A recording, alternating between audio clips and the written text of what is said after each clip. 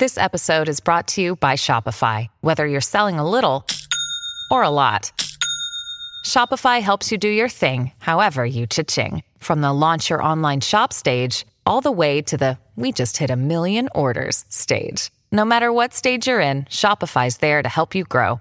Sign up for a $1 per month trial period at shopify.com/special offer, all lowercase. That's shopify.com/special offer. Does Monday at the office feel like a storm? Not with Microsoft Copilot. That feeling when Copilot gets everyone up to speed instantly? It's sunny again. When Copilot simplifies complex data so your teams can act, that sun's shining on a beach. And when Copilot uncovers hidden insights, you're on that beach with your people, and you find buried treasure. That's Microsoft Copilot. Learn more at Microsoft.com/AI for all. What does Colgate mean by live life to the brightest? Could it be a rich glass of red sipped inside a Parisian cafe on a snowy night when my gaze is met by a tall, mysterious... I mean, brushing is directed with Colgate Optic White Pro Series toothpaste gives you a visibly whiter smile in just 3 days, so you can live life to the brightest and finish that glass without worrying about teeth stains. Colgate Optic White. Find it at all major retailers.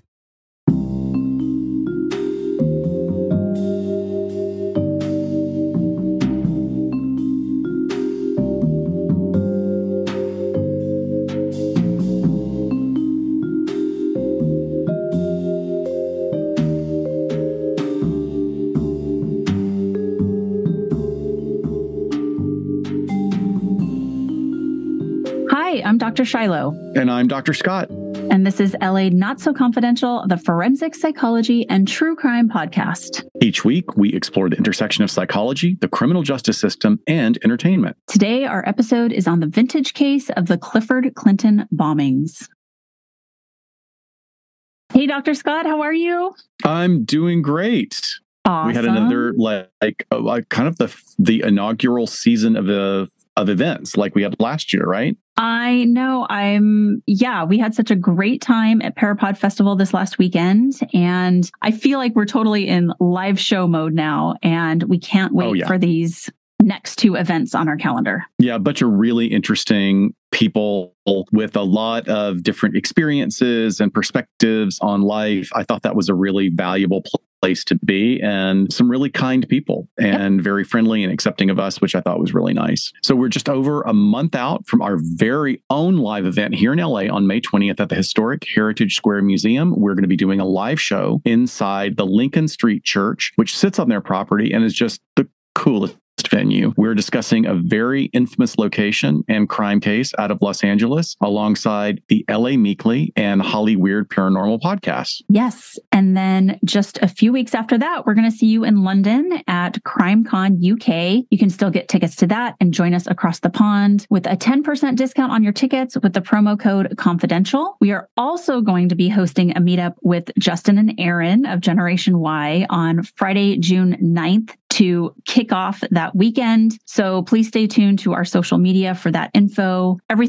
Just about everything is set in stone. We're just locking down the location. So that will be announced probably by the time this episode comes out. So getting more excited. Very cool. In our last episode, we presented and explored 4 cases involving adults pretending to be someone that they're not. So what did they have in common? They're all in school settings, but the range of motivations and the range of ages that they attempt to imitate are wide. And while the situations are somewhat humorous on the surface, we show how things can go wrong very quickly, affecting the safety of the student body. The subject has been very much in the news recently with 2 unusual cases, and it led us down a bit of a rabbit hole in how the act itself is due to that range of motivation. So if you haven't already had a chance, please check out episode 134, School Fakers. Yes. All right. So let's get into our episode for today. I think it's one of my favorite times of the month is our vintage case. I hope it doesn't take us forever to record this because this is going to be a tongue twister. You and I are so used to saying Clifton's Cafeteria, which is an amazing place we'll tell you all about in a little bit, but it's a combination of our subject's name today, Mr. Clifford Clinton. His two names he had to go and name his downtown establishment after by combining them. So I'm going to try not to trip over myself today. But what we're doing is we're really highlighting a pillar of LA history. We discuss so many garbage humans on this podcast that I hope it's interesting for our audience to talk about one of the good guys and the attempts on his life because he dared make 1930s Los Angeles a better place to live. So a little bit of a different story, even though don't worry, there's crime and corruption and all that you could want. Definitely a lot of corruption. No big trigger warnings for you today. Our case deals with attempted murder and bombings and threats, but no overt violence. Even the bombing itself was sort of a showpiece, not really an attempt at killing somebody. Nobody dies. Right. All right. So let's go back first. This story, again, takes place in 1930s Los Angeles, the decade that was also the backdrop to the Sphinx dentist murder and the Babes of Inglewood murders, which also was the same exact year, 1937, that these bombings took place. But you'll also hear about some other characters that we've covered. We have so many vintage episodes now, Dr. Scott, that we're starting to see a lot of overlap here with characters. Yeah.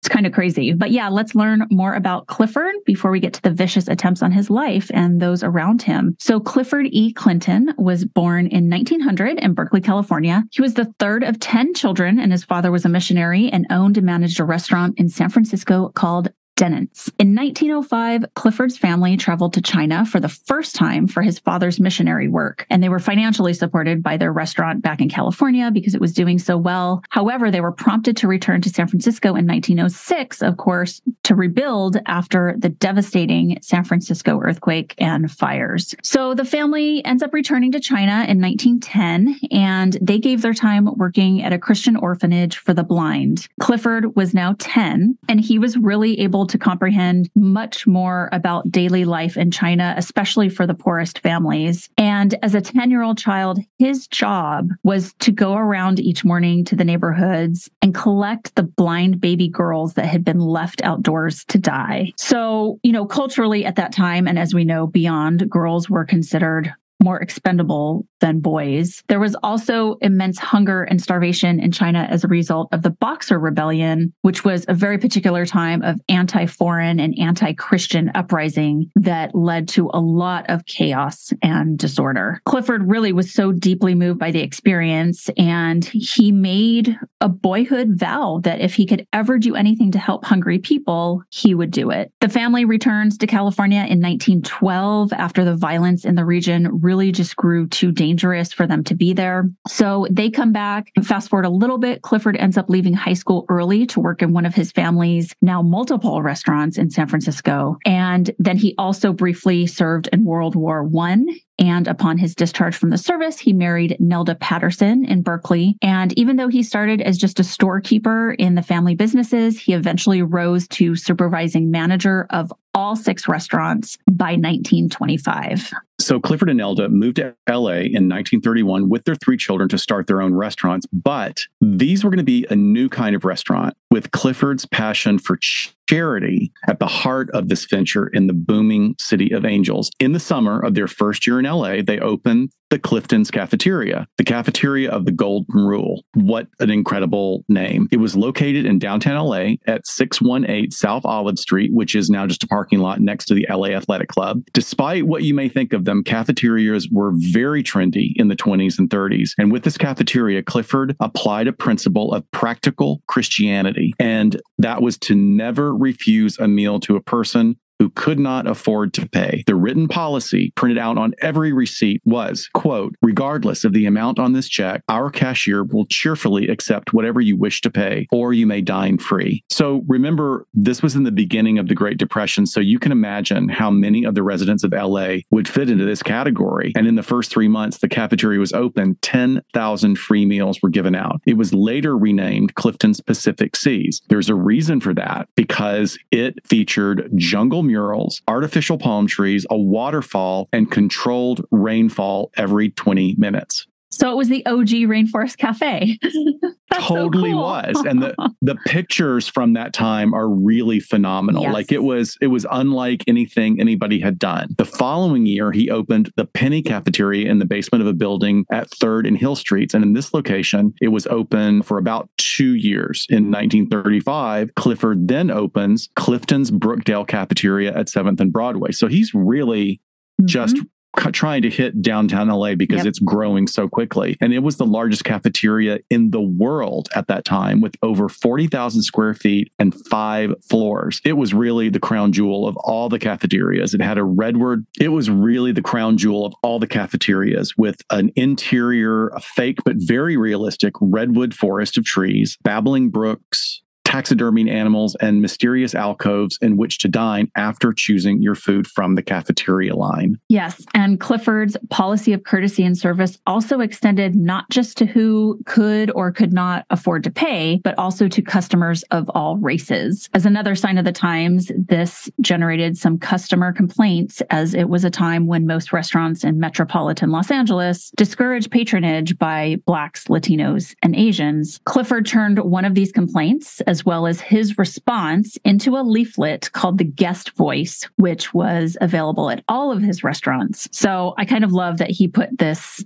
customer or this guest on blast, because in this leaflet he printed where the guest wrote, quote, "I have always liked Clifton's, but yesterday while having lunch, 2 Negroes came and sat at my table. After that, the food tasted like sawdust. I like the Negro people, but I refuse to eat or sleep with them. I will hereafter go elsewhere where they do not have Negroes," end quote. So then the rest of the leaflet is filled with Clinton's response, which is this, quote, "Democracy brings many people together who may not enjoy close social contacts. It is for us to weigh the benefits of democracy against its alternative, in which a majority class or quote unquote master race could outlaw minorities. So far, a few nations have chosen the undemocratic way of life. We are at war with those nations, and there is no discrimination as to the races among those who are offering their lives for our American rights and freedom. To promote peace, justice, order, and harmony, our laws and constitution make it unlawful to discriminate. We are left with 2 choices. We can obey the letter and spirit of the law,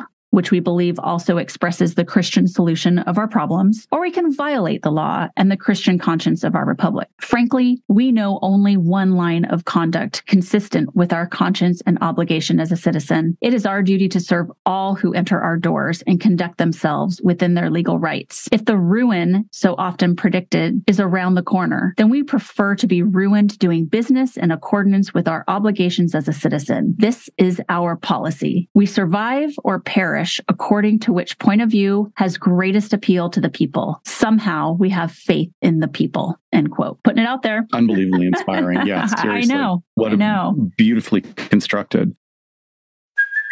Hey, it's Kaylee Cuoco for Priceline. Ready to go to your happy place for a happy price? Well, why didn't you say so? Just download the Priceline app right now and save up to 60% on hotels. So whether it's Cousin Kevin's Kazoo Concert in Kansas City, go Kevin, or Becky's Bachelorette Bash in Bermuda, you never have to miss a trip ever again. So download the Priceline app today. Your savings are waiting. Go to your happy place for a happy price. Go to your happy price, Priceline.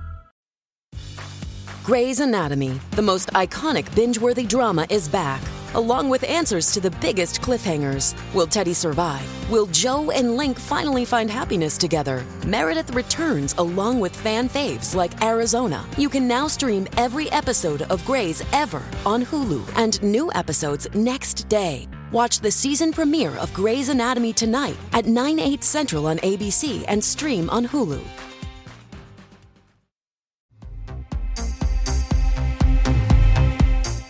Sometime in the early 80s, REO Speedwagon's airplane made an unannounced, middle-of-the-night landing. This is my friend Kyle MacLachlan, the star of Twin Peaks. And he's telling me about how he discovered a real-life Twin Peaks in rural North Carolina, not far from where he filmed Blue Velvet.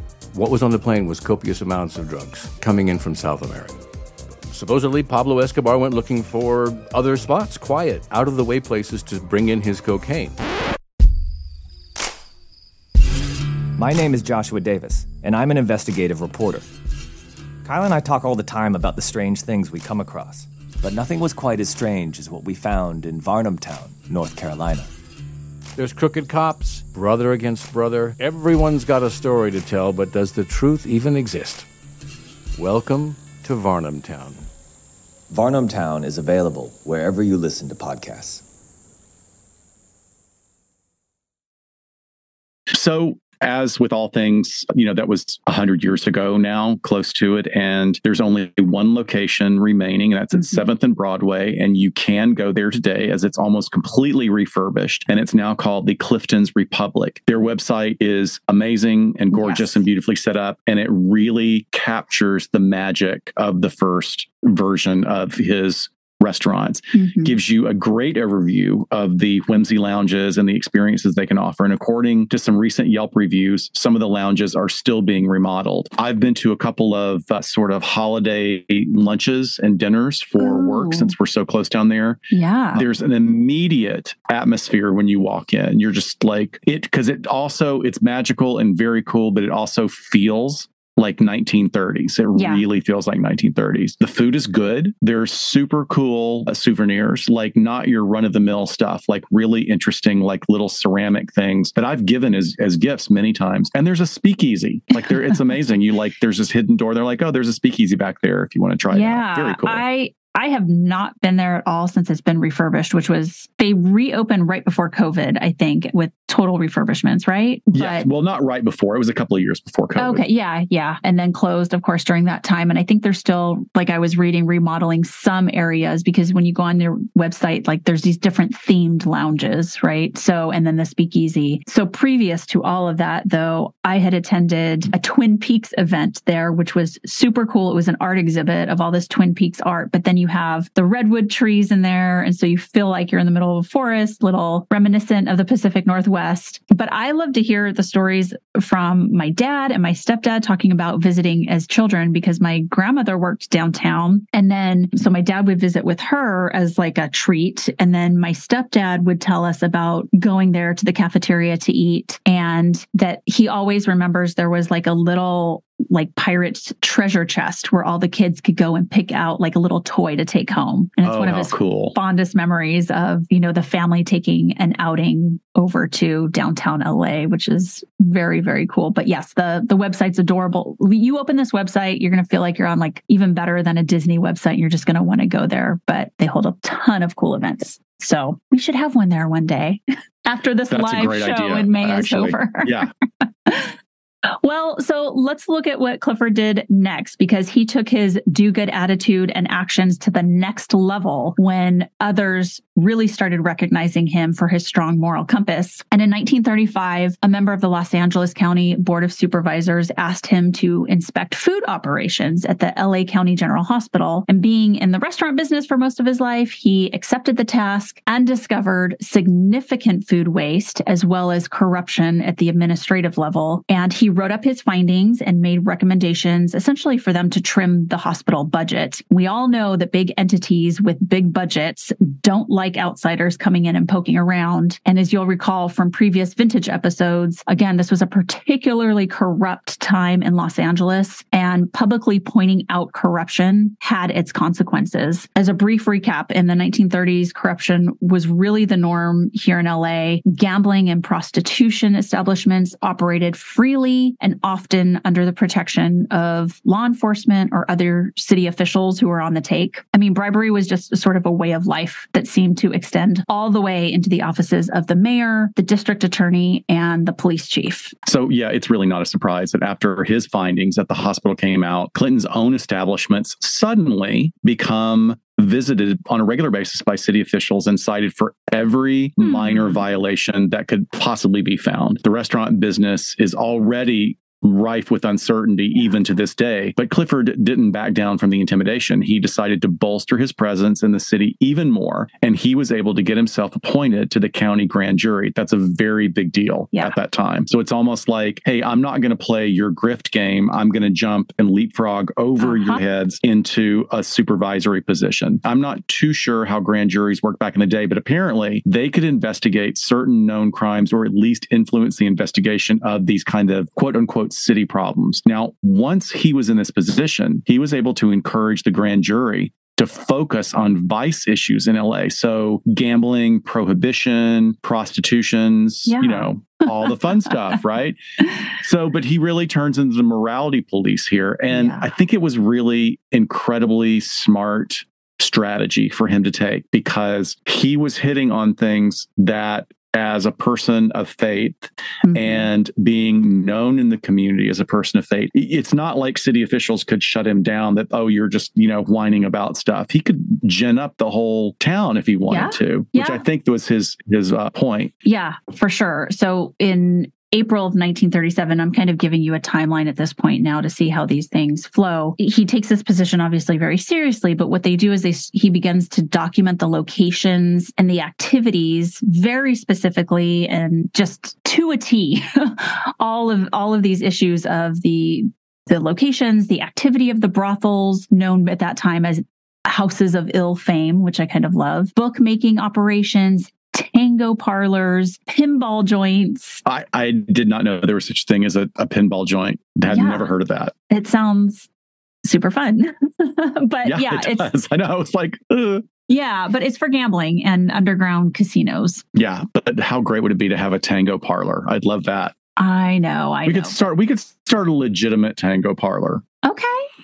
And have some pinball machines in the background. I don't know. Yeah, sure. We'll just keep it, but we'll keep it above board. There's not going to be any graft or grift going on. So as we mentioned, legal enforcement was often lacking because cops took payoffs to look the other way. So it was quite a shock to the corrupt officials when Clifford began feeding this information to a couple of people. And one of them was his friend, Judge Harlan Palmer. And he was also the publisher of the Hollywood Citizen News. Palmer would then publish the names and locations of these illegal operations, which in some cases caused them to close down. But some other grand jury members pushed back, maybe because they had their own self-interests or business interests intertwined with their roles. So what did Clifford do? He started his own Citizen Independent Vice Investigating Committee, otherwise known as Civic. And they were really good at their job because Civic's investigations revealed hundreds of brothels and gambling houses, over 1,000 bookie joints, and thousands of slot machines in various locations.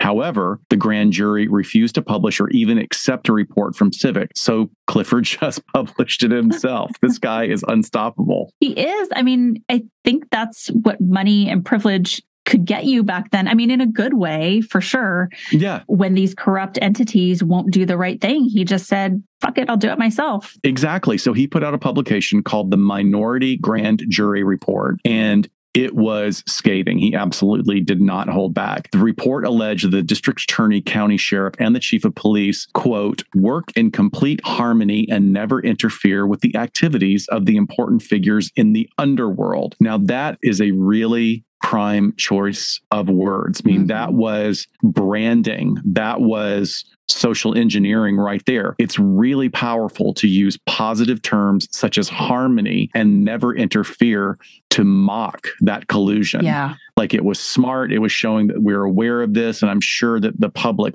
really responded to it. It led to the grand jury probes really becoming a thorn in the side of LA Mayor Frank Shaw. Clifford believed the original grand jury was stacked with Shaw loyalists. Okay. So if he thought retaliation was swift before over that whole little hospital food thing, it really got bad after this report came out. All of a sudden, Clifford's real estate taxes were mysteriously and significantly increased. And then when he went to obtain a permit for a new cafeteria, which obviously he was successful in bringing money into the city, it was denied. And then erroneous lawsuits started to come in blaming his establishments, like that slip and fall crap, food poisoning, all of those little ticky-tacky things. Additionally, Los Angeles Police Chief James Two Gun Davis began to view Clifford's activities as a threat to his buddy, Mayor Shaw, who he was in cahoots with all of this corruption. And reportedly, the police department's Metropolitan Special Investigation Unit then began monitoring Clifford and installed illegal listening devices on his home telephone. So in fall of 1937, Clifford reportedly met with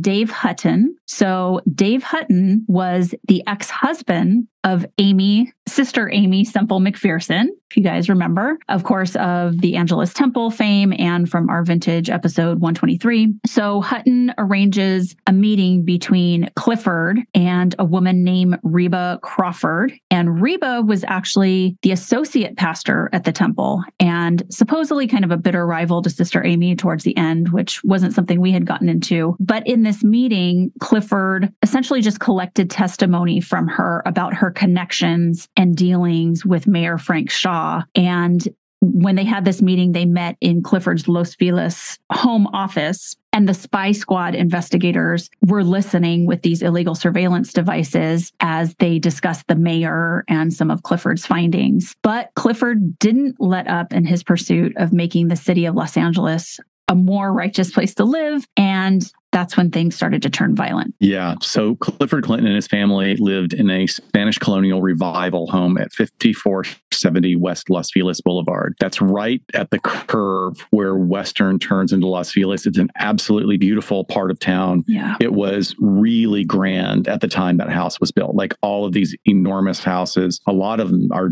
still there. And just after midnight on October 29th, 1937, an explosion thundered through the neighborhood as a blast came up through the kitchen floor from the basement of their home. Fortunately, the children were asleep on the second story and no one was hurt.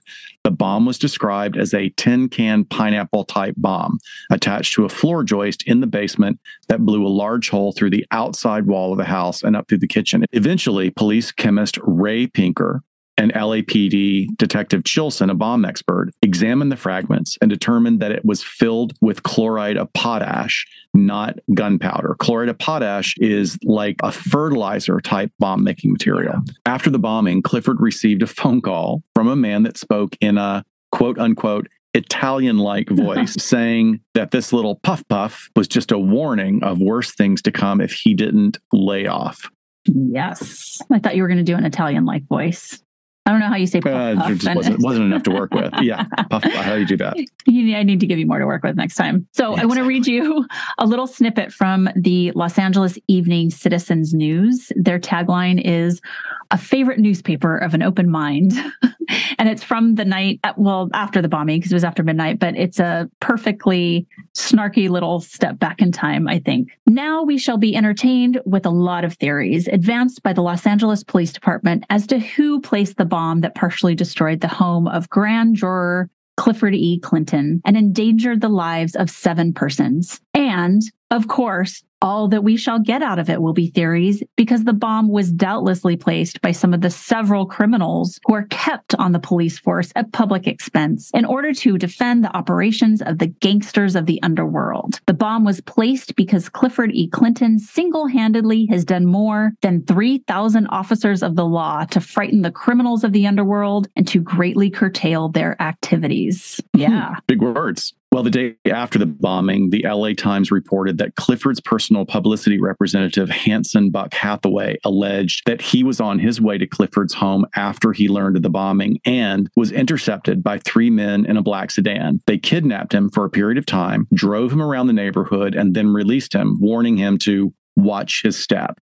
2 different neighbors had reported seeing 2 men in a green sedan in the driveway of the Clinton house before the explosion. But in the aftermath of this bombing, at least one member of the grand jury came out publicly in support of Clifford and condemned the dastardly deed as an inappropriate way to retaliate against Clifford for his views and actions in the community. The police and DA basically spun their wheels, chasing down some silly leads to no immediate avail. Well, no surprise there. Yeah, not putting a lot of effort in. Right. After the bombing, Clifford sent his own message, as we would only expect from Clifford at this point. Clapping back, he says, "They are not going to stop me. They can blow up the entire house, but I will keep on." However, in an interesting turn of events that I found in an old newspaper clipping, a few weeks after the bombing, Hathaway resigned as Clifford's publicity agent and claimed that Clifford was trying to stay in the news and had even had conversations with him in which Clifford mentioned a, quote, "good old-fashioned bomb." That's suspicious, but like it doesn't necessarily track with all of his other activities. I agree. I read that and I was like, who got to him and paid him to say this? Right, exactly. Or they scared the crap out of him and he's like, oh, okay, let me sneak out of this in any way I can. This episode is made possible by PwC. It's getting hot out here. Moving the mercury can help move your business. PwC helps turn sustainability theory into real-world action. Reduce your carbon footprint while increasing transparency in net zero commitments. Start with reporting to identify your climate risks and reinvent your business. Create a more sustainable business and a stronger planet. It's all part of The New Equation. Learn more at thenewequation.com. Listen to the 48 Hours podcast for shocking murder cases and compelling real-life dramas from one of television's most watched true crime shows.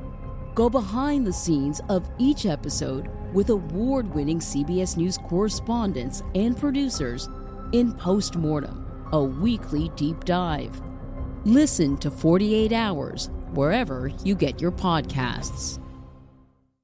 Hi, I'm Matt Harris. Seton Tucker and I host the podcast Impact of Influence, which for 2 years covered in depth Alec Murdaugh, who was eventually convicted in 2023 of murdering his wife Maggie and son Paul. That story continues to evolve, and we will cover that. Plus, we will tell you stories of other true crime events that have happened in the South. Please join us on Impact of Influence. And give us a follow on the Impact of Influence Facebook page. Yeah. So you're right. Suspicious, but also be suspicious of that suspiciousness because the violence continued. And this time it finally got some due investigation. A few months after the incident at Clifford's home, another bomb exploded in the car of a man named Harry Raymond. Raymond was a former LAPD detective and the former San Diego PD police chief. And by this time he was retired. He was working as a private investigator in Los Angeles. And it's believed that Raymond was doing his own investigating into LA corruption, but ultimately it came out that he was probably feeding this information to Clifford when the attack occurred. Interesting. So car bombs can be really brutal. We've all seen the gangster movies, but amazingly, Raymond survived with over 100 shrapnel wounds. And after the bombing, newspapers across the country ran photographs showing him calmly smoking a cigarette while doctors removed shrapnel from his legs. This one attempt on a former law enforcement professional actually had a huge impact on life in LA. It began the downfall of the LA era of corruption. LAPD attempted to steer suspicion towards the mob, but the civic group turned its investigation to the LAPD spy squad. LAPD Captain Earl Kinnett, head of the spy squad, was overheard at work saying, "That's too bad. Next time we'll do a better job." Oh boy, red Yikes. flag. Yeah. Yeah, big red flag. Eventually, the mayor would be recalled and many LAPD leaders were terminated. Captain Kinnett was actually implicated and brought to trial for the bombing. Prosecutors alleged that he had ordered the bomb to be planted in Raymond's case, as well as the goings-on of secret spy squad that conducted illegal surveillance on Mayor Shaw's opponents. But get this for another twist in the events that bring our vintage episodes together. During the trial, Jack Parsons of Caltech was called as an expert witness after he built a replica of the car bomb. There's a very famous photo of him on the stand holding the replica and, of course, looking very dapper as he always did in his crazy occult, scientific drug-using ways. He actually died not that long after he testified at the trial when he blew himself up. Bound to happen. He was really a thought leader, but he took a lot of chances. Yeah. Astonishingly, Captain Kinnett was convicted of conspiracy to commit murder and sentenced to 2 years in prison. 2 members of the spy squad were also convicted for their involvement, and during the trials, investigators implied that both bombing incidents were at the hands of individuals well ensconced in the LAPD. The curtains were finally pulled back on LA city corruption, and this encouraged many LA underworld figures to move on. And where did they move on to? This is right when they all moved to Vegas. Yep. To think that LA could have been Vegas if it wasn't for good old Clifford Clinton. That's a good thing. Yes, for sure. So Clifford's commitment to duty continued for many years as expected and in many more acts of service. A month after the bombing of Pearl Harbor, Clifford, at the age of 41, enlisted in the Army and said he would do anything to serve his nation. After the war, he returned to the Southland and he actually ran for mayor of LA in 1945. He came in second out of 15 candidates that year. And since politics wasn't going to be his thing, he returned to what got him sort of in the charity business to begin with, focusing on a little concept called world hunger. He enlisted Caltech biochemist Dr. Henry Borsuk to develop a food supplement that would provide proper nutritional values while costing no more than 5 cents per meal. And of course, Clifford offered to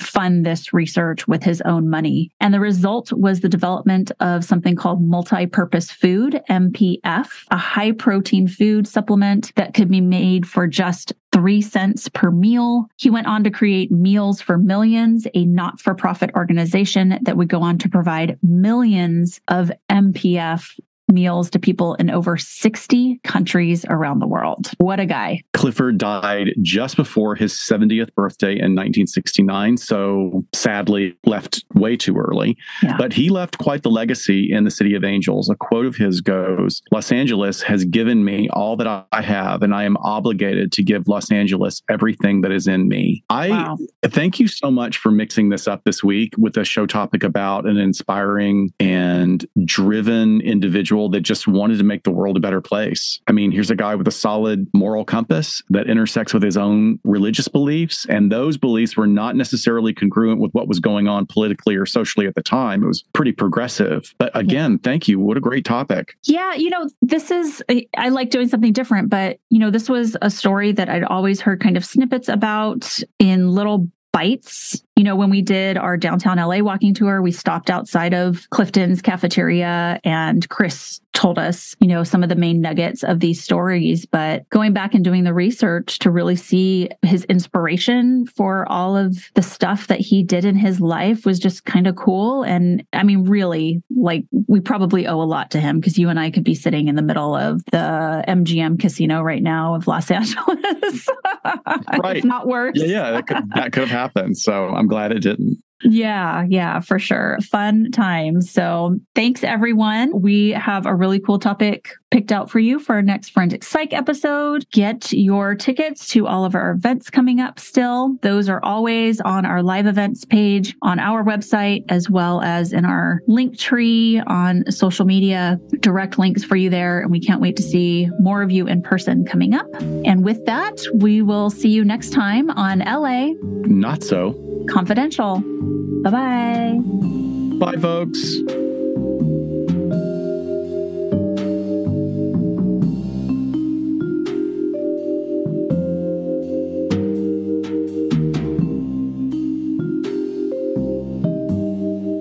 We sincerely thank you for spending some time with us today. LA Not So Confidential is part of the Crawl Space Media Network in partnership with Glassbox Media. Each episode is hosted, produced, and written by Dr. Scott and Dr. Shiloh. Our post-production editing and sweetening magic is handled by the multi-talented Jason Usry of Ear Cult Productions. The LA Not So Confidential theme entitled Cool Vibes Film Noir is composed and performed by the talented Kevin MacLeod. He graciously allows us to use his music via a Creative Commons Attribution license. Please check out all of Kevin's amazing work on YouTube.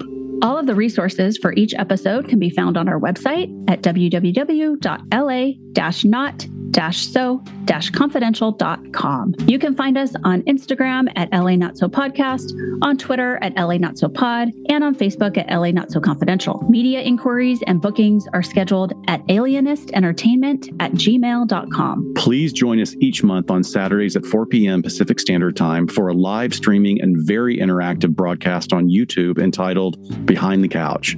Stay tuned to all of our social media for our live stream scheduling announcements. Subscribe to LA Not Not So Confidential so you never miss a new episode. Lastly, we would be honored if you joined our Patreon at patreon.com/LA Not So Podcast so you can be the first notified about upcoming live events, social gatherings, and super cool swag coming your way. Thanks for listening and join us next time on LA Not So Confidential.